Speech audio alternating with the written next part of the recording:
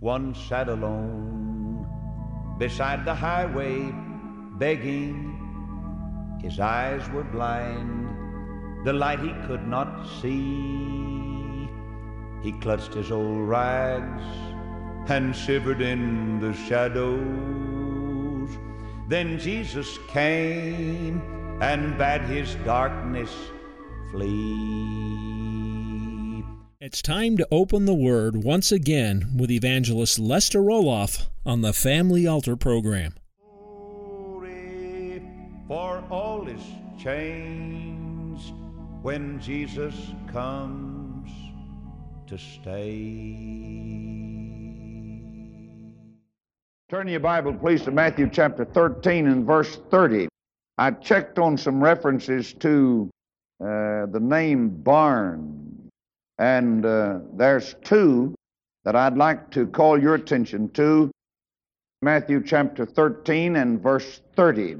Now, this has to do with the parable of the tares. And while a man slept, his enemy came, verse 25, sowed tares among the wheat and went his way. When the blade was sprung up and brought forth fruit, then appeared the tares also.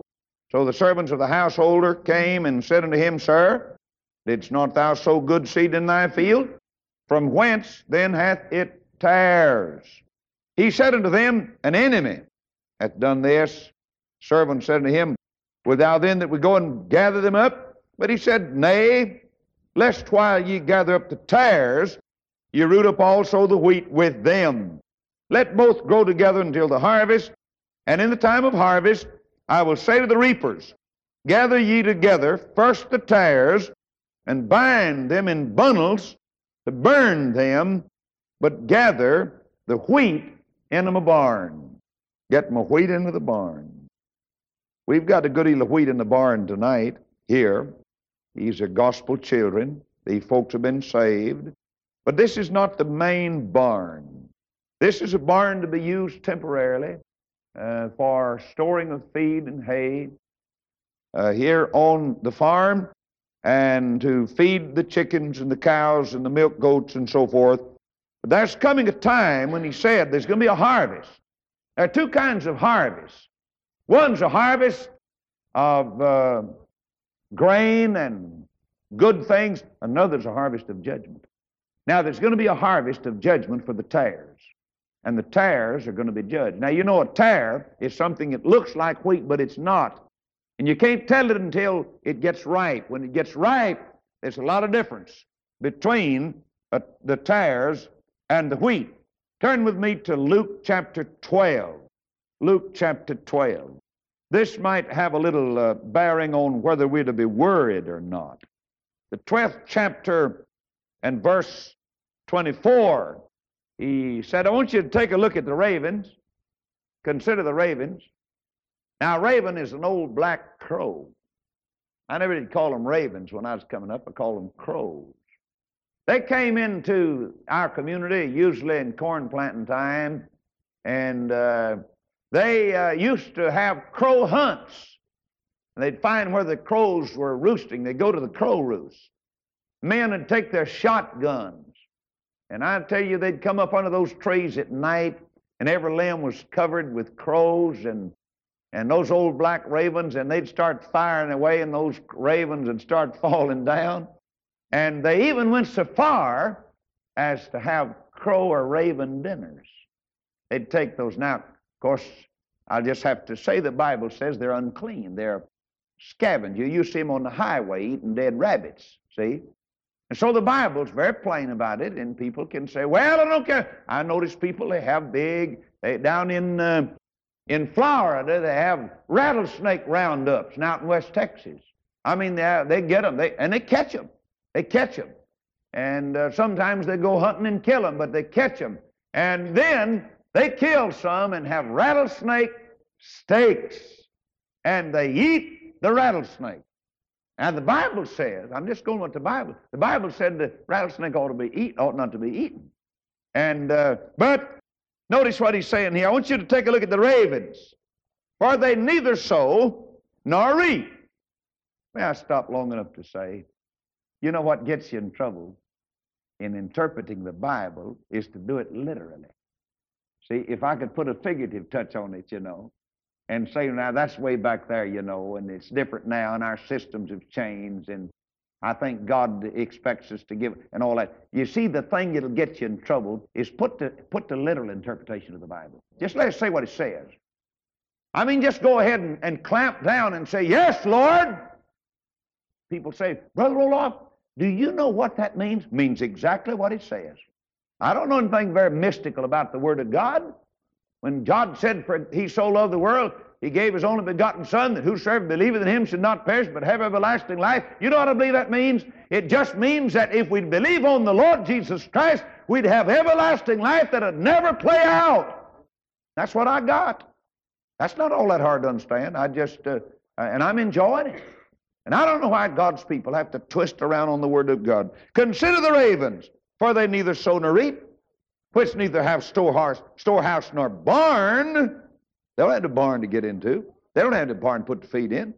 And God feedeth them. How much more are you better than the fowls? You're better than the fowls. You're better than an old raven, he said. And they don't even have a barn. They don't have a place to put their stuff up. Little old lily of the field, you remember what he said? Why, he said, little old lily gets out there and grows in the mud puddle, and yet, just look how it grows.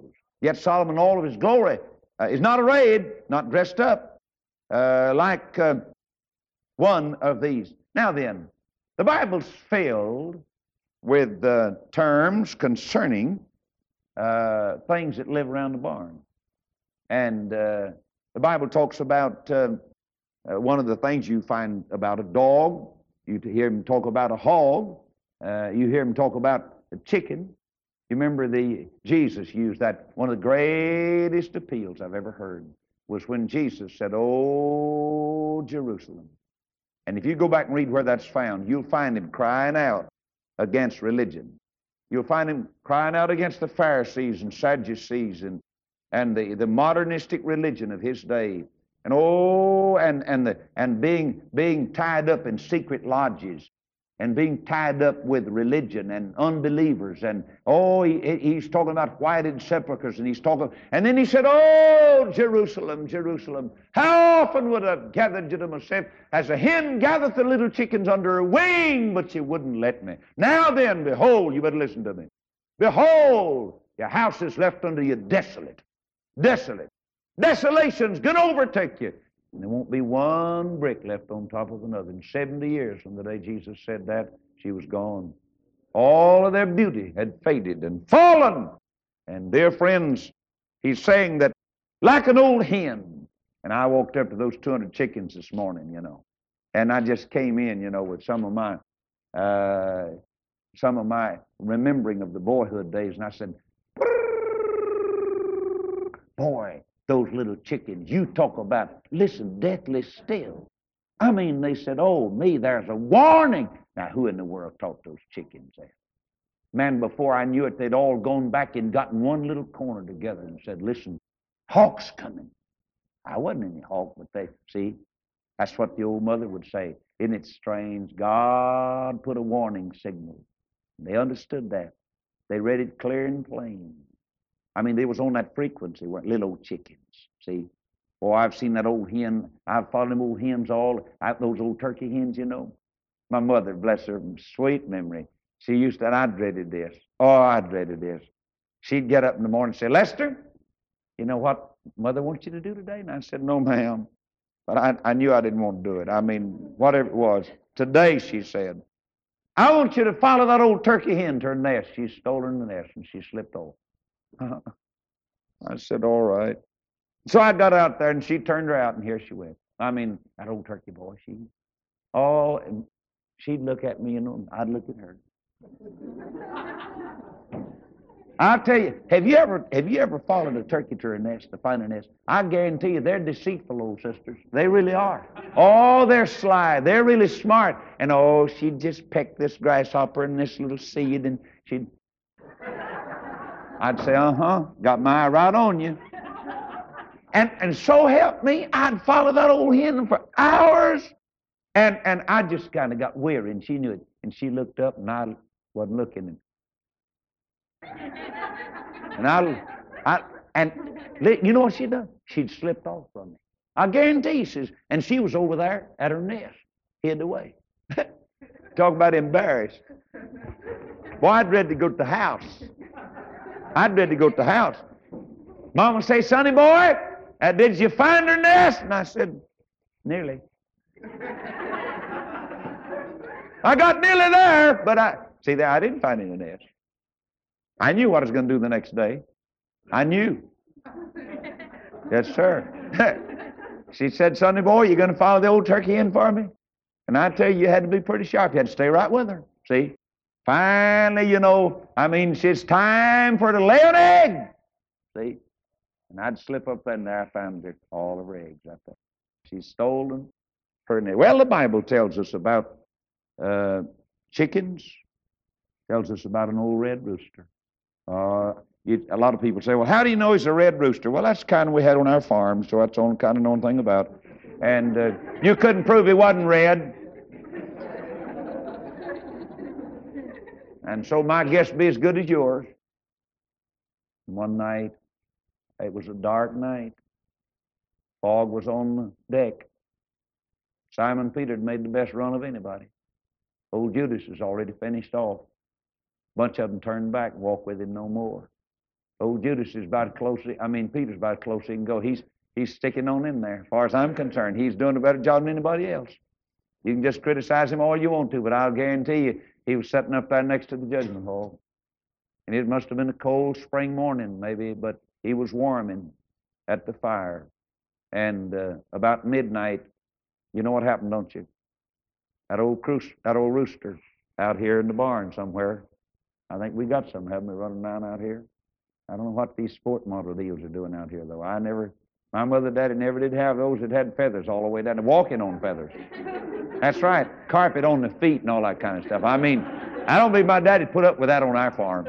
He said, I think he said, Sally, kill that bunch of jelly beans and get them out of the way. But anyhow, we got a lot of different models, but that old rooster stretched out his old neck and crowed real loud. God used that rooster. When that rooster might have been just sleeping away.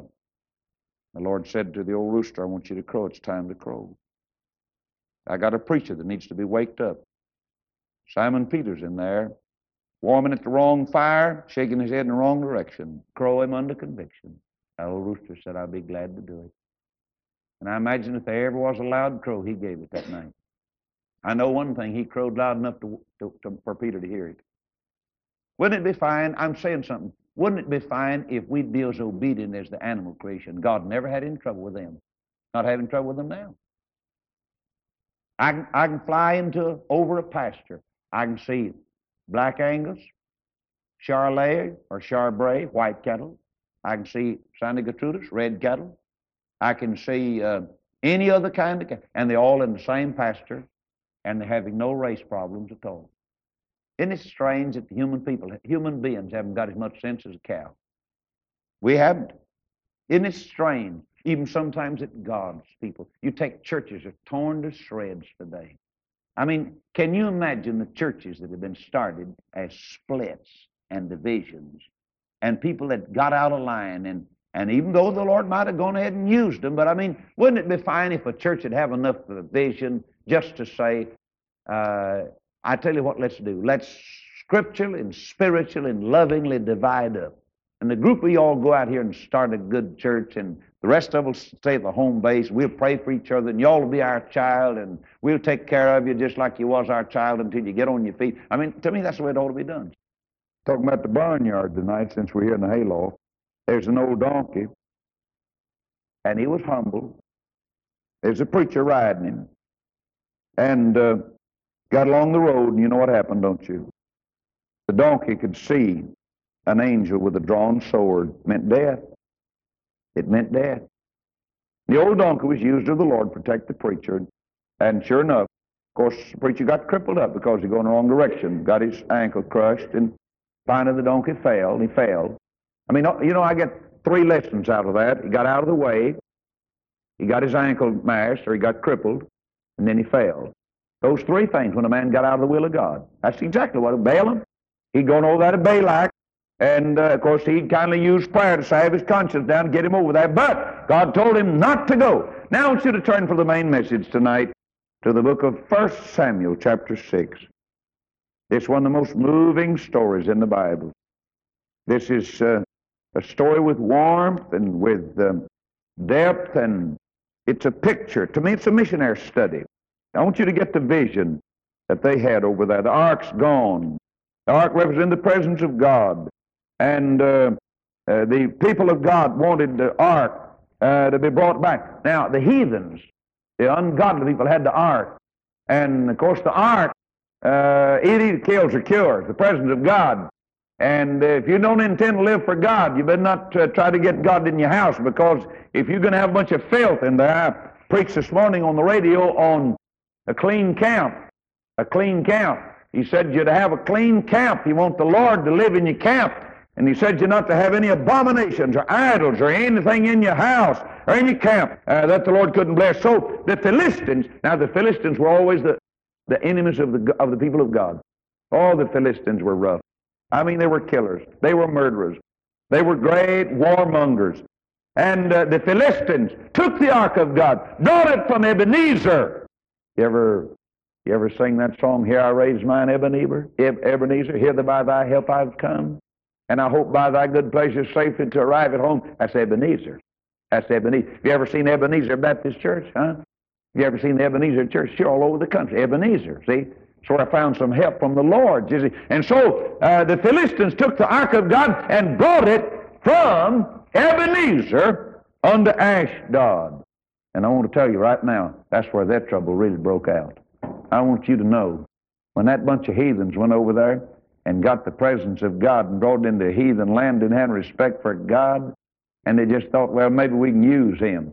Maybe he'll give us victory. He sure has blessed that bunch of Israelites and the people of God. And so if we steal that ark, that's about the secret of their power. We better get that ark over here. And so they drug the ark over there in the middle of their heathenism and idolatry, and they're going to be in for it. Don't you forget that.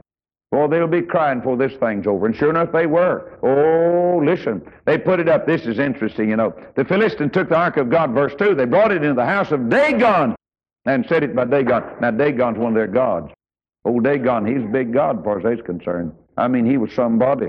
And when they of Ashdod arose early on the morrow, behold, Dagon was fallen upon his face to the earth before the ark of the Lord. And they took Dagon and set him in his place again. Had a little comical to be. They had to set the God up. He's fell, you know. Couldn't get up. God had him sense and had his power. He'd get up himself. So like old Gideon's dad. You remember that? And old Gideon, you know, he had an experience with the Lord out there behind the barn trying to thresh out a little wheat with his hands and trying to get enough flour for some bread for his family. And there came an angel up and said, "Oh, thou mighty man of valor, thou mighty man." He said, "Where are the miracles of our fathers?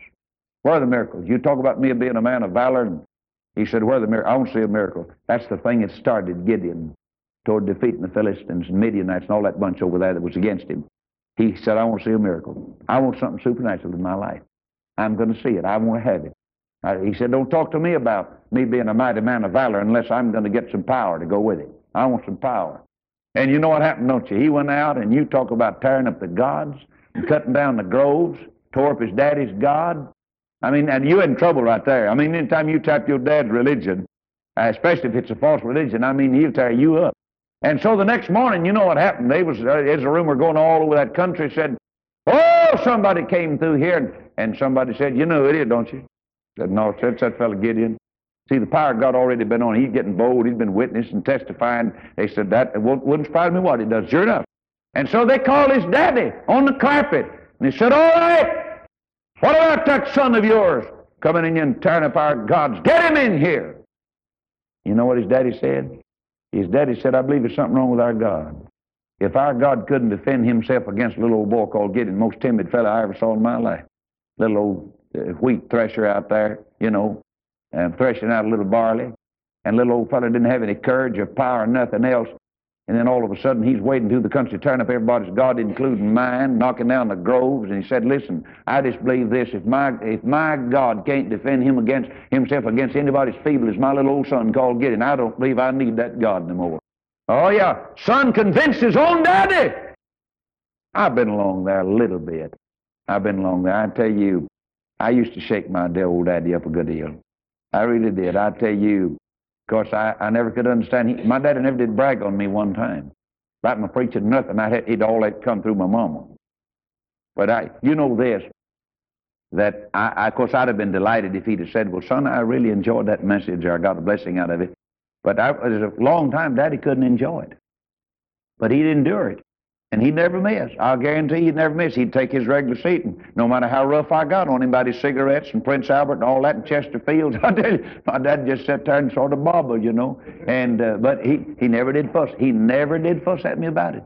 But I knew that if I was going to preach against somebody else's tobacco, I had to preach against my daddy's tobacco. Really did. And I believe that's one reason God set him free. After he'd smoked nearly 50 years, God set him free. My father-in-law the same way, been smoking 60 years, and one day I went in and he said, Lester, can you notice anything different? I said, well, it sure smells different. And no pipes and no cigars. And I tell you, I used to see him by the boxfuls in there. Now then, he said, old Dagon, and they propped him up. And when they rose early in the morning, morrow morning, behold, Dagon was fallen upon his face to the ground before the ark of the Lord, and the head of Dagon and both the palms of his hand were cut off upon the threshold. Only the stump of Dagon was left to him. Now, I tell you, that God's getting in bad shape, isn't he? His head's cut off. His hands, now you know what that represents, don't you? Hands of mercy are gone. No more burdens will be lifted. Old Dagon's done for. And dear friends, anybody's religion that doesn't head up in Jesus Christ is without a head and without any scent, without any brains, and without any hands of mercy. Brother, I'll tell you, they tried to cut off those hands of mercy, and they put nails in them many years ago. But those hands were lifted again after he got up on the third day. Thank God for hands that will not be stopped and made inactive. Now in the 6th chapter, I want to share with you a picture. The ark of the Lord. Of course, you know what happened. These folks wanted to get rid of the ark. They said, my. And the ark of the Lord was in the country of the Philistines 7 months. The Philistines called for the priests and the diviners, saying, what shall we do to the ark of the Lord? Tell us wherewith we shall send it to its place. He said, we just got to get rid of the ark. We can't, I mean, it's just been, it just tires us up. I mean, it's been a curse instead of a blessing. That shows you, girls, at any time you try to pull God's leg, you're in for trouble. You're in for trouble. You put her down, you're in for trouble. God's going to get you. He's going to hem you up. One of these days you're going to realize, and you're going to know that he knows that you're a hypocrite. And you lied, and you tried to fool everybody. You don't fool anybody. You just don't fool anybody. That's the wrong attitude. They're not going to get the victory. They're not going to get the blessing. Now then, they're going after the cart. I mean, they're going after the ark, and they're going to get a cart. I'm going to start with verse 7 because the time will run out if I don't. Verse 7, now therefore make a new cart. That's 1 Samuel chapter 6 and verse 7. Mark it if you'd like. This is a tremendous, suggestive few verses. Now therefore make a new cart. You see, the new cart is going to carry the ark, which represents God. And God doesn't ride on second-hand carts. God doesn't ride on man-made religion. Put her down. And I just might as well go ahead and say the rest of it. God is not conveyed about by denominationals and by denominational leaders. You put her down. God never has been. You watch it. It'll all die out. It's got to go. It's got to go. Just name anything you want to name. God will not ride in a second-hand cart. Take 2 milk kine. You notice that? Take 2 milk cows on which there hath come no yoke, and God's not going to even have his cart motored by cows or engines that have been used by somebody else. They're going to pull the ark, and they're going to be free from man-made yokes. They're going to be free from the ropes and the ties and the strings of man or religion or tradition or custom or everything else. I want 2 cows on whom there's never been a yoke, because they're going to be transporting God or the ark. That's not all he said. On which there never has been a yoke, tie the kine to the cart. Amen. That's right. Cows have got to lose their freedom. Anybody that gets tied on to the ark, brother, you got to get tied on real good. And far as I'm concerned, once you tie on to the ark, there's no untying. And those two milk cows, they're going to pay the price, and you'll see it in a minute. You tie the ark, or tie these two milk cows onto the ark, and I tell you, every last one of us ought to be tied on to God right now. I mean, with unbreakable ties. There's no way in the world for me to get out of the ministry. I don't want out. I mean, God put me in there. There's no way for me to lose what God's given me. There's no way in the world for me to do it. I mean, I'm tied on to Him.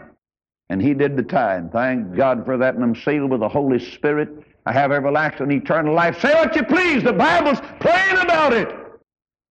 If you believe in salvation by grace, you'll have to admit that salvation is not a foot race between man and the devil. It's something eternal and permanent. And I'd like to say to every preacher in this building and out in radio land, if you can get out of the ministry, get out! If you can get out of the service of the Lord, get out! See? But if you're tied on like these cows, there's no way to get out. Brother, you got tied on for life. All right? What else did he say? Tie the kine to the cart. Hook them onto the cart. Bring their calves home from them. Now, to me, this is the missionary vision right here. You know what he did? He took their children away from them. He said, you're not to be bothered. Now, you know those old cows. Now, those were calves. Did you get that? He said, I want you to bring their calves. Now, how old they were? Evidently, they were sucking calves. Now then, if those cows that had been pulling the cart that carried the ark, those calves would have wanted to be eating, wouldn't they? They'd wanted their dinner. They'd had to stop the cart. Listen, brother, when you tie on to God, you're not to let your children stop you from doing the will of God. And children never were put in anybody's home to make them slow down or spend all the time fooling with them and let the children ruin the home and ruin the fathers and ruin the service of the Lord. I don't believe we're having a right to let kids get in the way of serving God. Train them up the way they should go. Make them obey you. I believe that that's the way God wants it. I believe that's the way God wants the wife and the husband and the preacher and all of us are to walk in line. These poor old cows, bless their old lonely hearts, they had to go without their children. They're on their way to the mission field now, and this is the price they have to pay. These mothers are leaving their calves forever, and this is a picture of the price we pay when we hook up to the things of the Lord. And He said, I want you to leave the calves behind. Now I want you to notice something else. He said, take the ark of the Lord and lay it upon the cart and put the jewels of gold which you return him for a trespass offering. There's a gift to be offered.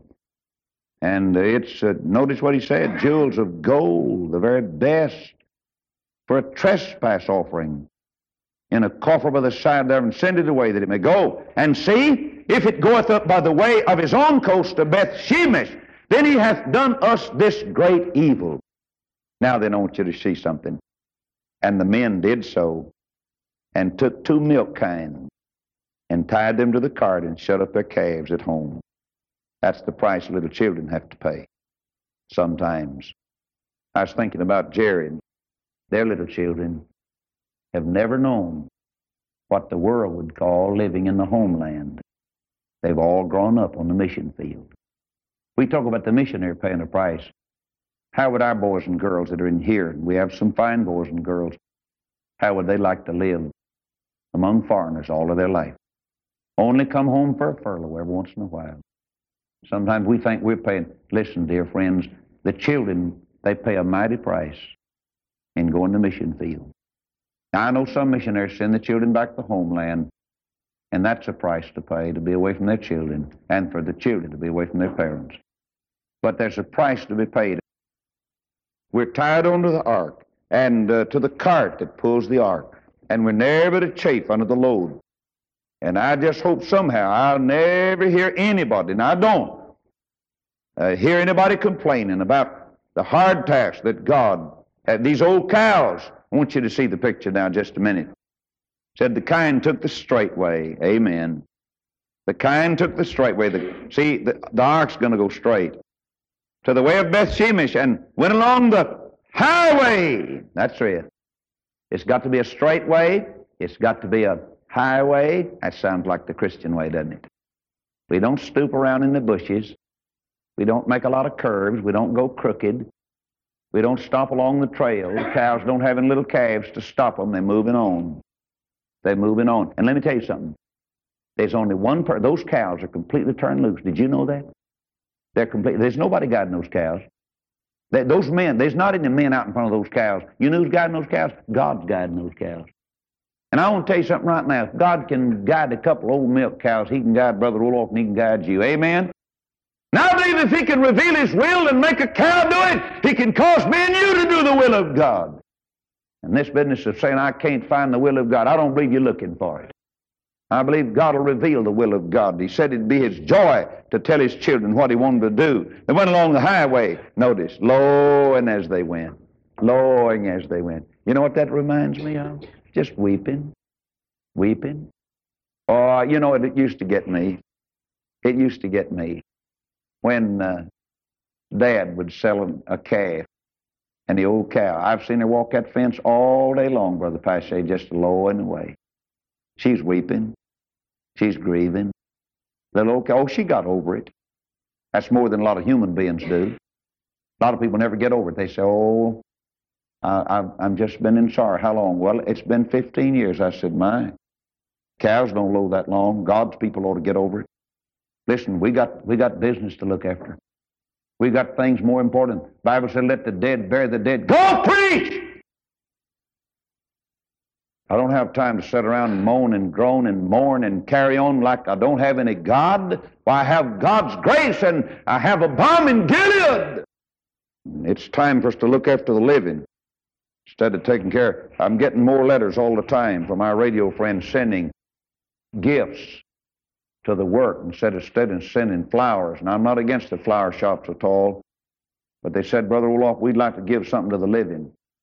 I don't mean to be ugly, and I know this busts tradition sometimes, but I've got more to do than visit a cemetery every day. I've got more to do with the money God gives me than to buy flowers, take out to a tomb where there's been a loved one go to heaven many years ago. I haven't got time for that. I haven't got any money to spend on that. Whether you like it or don't, if you heard the calls I've heard for 14 people the last 5 days, I'll guarantee if you had any heart in you, it'd wake you up. It'd stir you up when you just say, no! And a mother ready to have a nervous breakdown said, Brother Roloff, I can't go on. I watch him 24 hours a day. I don't have any husband. He doesn't have any daddy. I wanted to be around men, folks. I said, I'm sorry. And I tell you, when you get the burden like Walt too, we're going to put some money into the work of the Lord. Notice what he said. They went along the highway, doing what? Lowing as they went. But we'll have to hasten. Notice what he said. They turned not aside to the right hand or the left. They didn't go crooked. Those old cows could have seen a good grass field over there, couldn't they? No, sir, they got to go on. They're carrying the ark. They could have seen a nice pool of water over there, couldn't they? The Bible didn't say they stopped to drink any water. They were on a fast. They were moving on. They were getting the ark home to the people of God. Let me show you what made them stop. I want to show you what made them stop. And they of Beth Shemesh were reaping their wheat harvest in the valley. Look out. Look out. Now, you know cows don't particularly eat wheat. I mean, that's not their favorite diet. But I'll tell you what they did. They headed straight for the wheat harvest. Brother Lowell, that's where they're going, is looking for a harvest field. Oh, my soul. Tonight, if our people could just be looking for the harvest. I mean souls. I'm not talking about anything. I'm talking about souls. Just people that are lost. Tomorrow night, as we go in that old jailhouse, I just pray God will give us a flock of souls. Letters have come and said, Brother Roloff, please come and talk with me. Come and talk with me. And you know where those cows went? They wound up in the harvest, down in the valley. Wait, you know why? Down in the valley, probably the richest land, the greatest harvest. Everything's white. Great crop, bumper crop. And those old cows, not knowing any more than they knew, God led them straight to the harvest field. Straight to the harvest field. Down in the valley where the wheat was ripe. And those old cows walked up there, and God, you know where God wanted to be? God wanted to be in the harvest field. You know where He wanted His ark? He wanted it in the harvest field. Where there's the most wheat, where do you want to be? I said, where do you want to be? I mean, how many souls do we want to see saved by the grace of God? Oh, I tell you, precious little old girls came in the office today, and one of them began to cry over her daddy. And she began to say, Lord, you know I love you more. With all my heart, she said, I love you. Now then, I want my daddy saved. I want my daddy saved. Oh, I tell you, dear friends, that's what it's all about, right? She's going to harvest field. She's down in the valley where the wheat was ripe, and the daddy that needs Jesus desperately. Never been close to any of his children, including his wife. It's because of sin. Because of sin. And dear friends, the thing we've got to do is to wind up in the harvest field. Go, dear friends, where the harvest is ripe.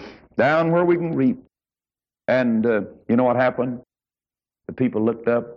The people that was in the harvest field. You know who saw the ark first? The people in the harvest field. You know the people that, you know what they did when they got there? The Bible said they rejoiced. Amen? Oh, they looked up, and actually, I think this is what they saw. God's coming. The ark's coming home. Oh, yonder comes the presence of God. We've been lonely and backslidden and cold since we lost God. Yonder comes God coming back to His children. It must have been like little lonely children after mother maybe has been gone for a while. I remember when my mother used to be called out in the dark of the night, 1 o'clock or 3 o'clock in the morning, old telephone would ring, 4 rings on 187.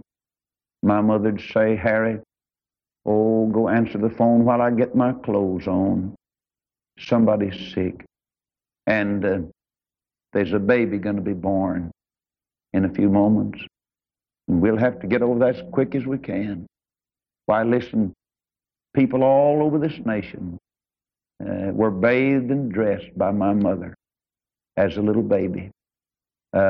She was called every time a baby came within miles of our home. I tell you, it sure brought a famine around my house. It really did. You talk about hardships. I thought, man, I'm on the mission field. My daddy couldn't cook nothing. I mean, he didn't hardly know a bed sheet from a pillowcase. My daddy, bless his heart, he was an outside man. He could put the harness on mules, saddle on a horse, milk a cow, plow a whole bunch of land. But, man, you put him inside the house, he barely could push a broom. He didn't know much about it. And I tell you, my mother'd stay, and sometimes she'd have to stay longer, and I'd look up. Little old lonely, sickly sort of a country boy, and I'd see my mama coming. Listen, boy, that old house began to look better. I mean, the flowers smelled sweeter, and the food sure tasted better. Just to see mama coming home. But oh, one of these days, and I close with this, and I'll be glad, I'm going to look up and see Jesus coming. That's right. He's going to come. Just put her down. And the Bible said, and I got a blessing out of it, as it said a while ago, He's going to leave heaven with a shout. And He's going to shout all the way. You watch it. He's going to shout. He's not coming. You know, the Bible said He's going to descend from heaven with a shout, with the voice of the archangel. And I can just see Him leaving out of heaven in a hurry. Oh, I tell you, I can see His robe flapping in the wind. And the angel said, say, what in the world did you hear? I've never heard such a shout in my life. And said when Jesus pulled out of here and waving those nail-scarred hands, where in the world is He going? And he hollered back and said, I'll be back after a while. I'm going to get my bride. God, He's shouting all the way. I'm the one ought to be shouting. I'm the one He's coming. He's coming, and He's coming soon. And I praise God for the privilege of knowing Him. Thank you for joining us today on the Family Altar program with Lester Roloff.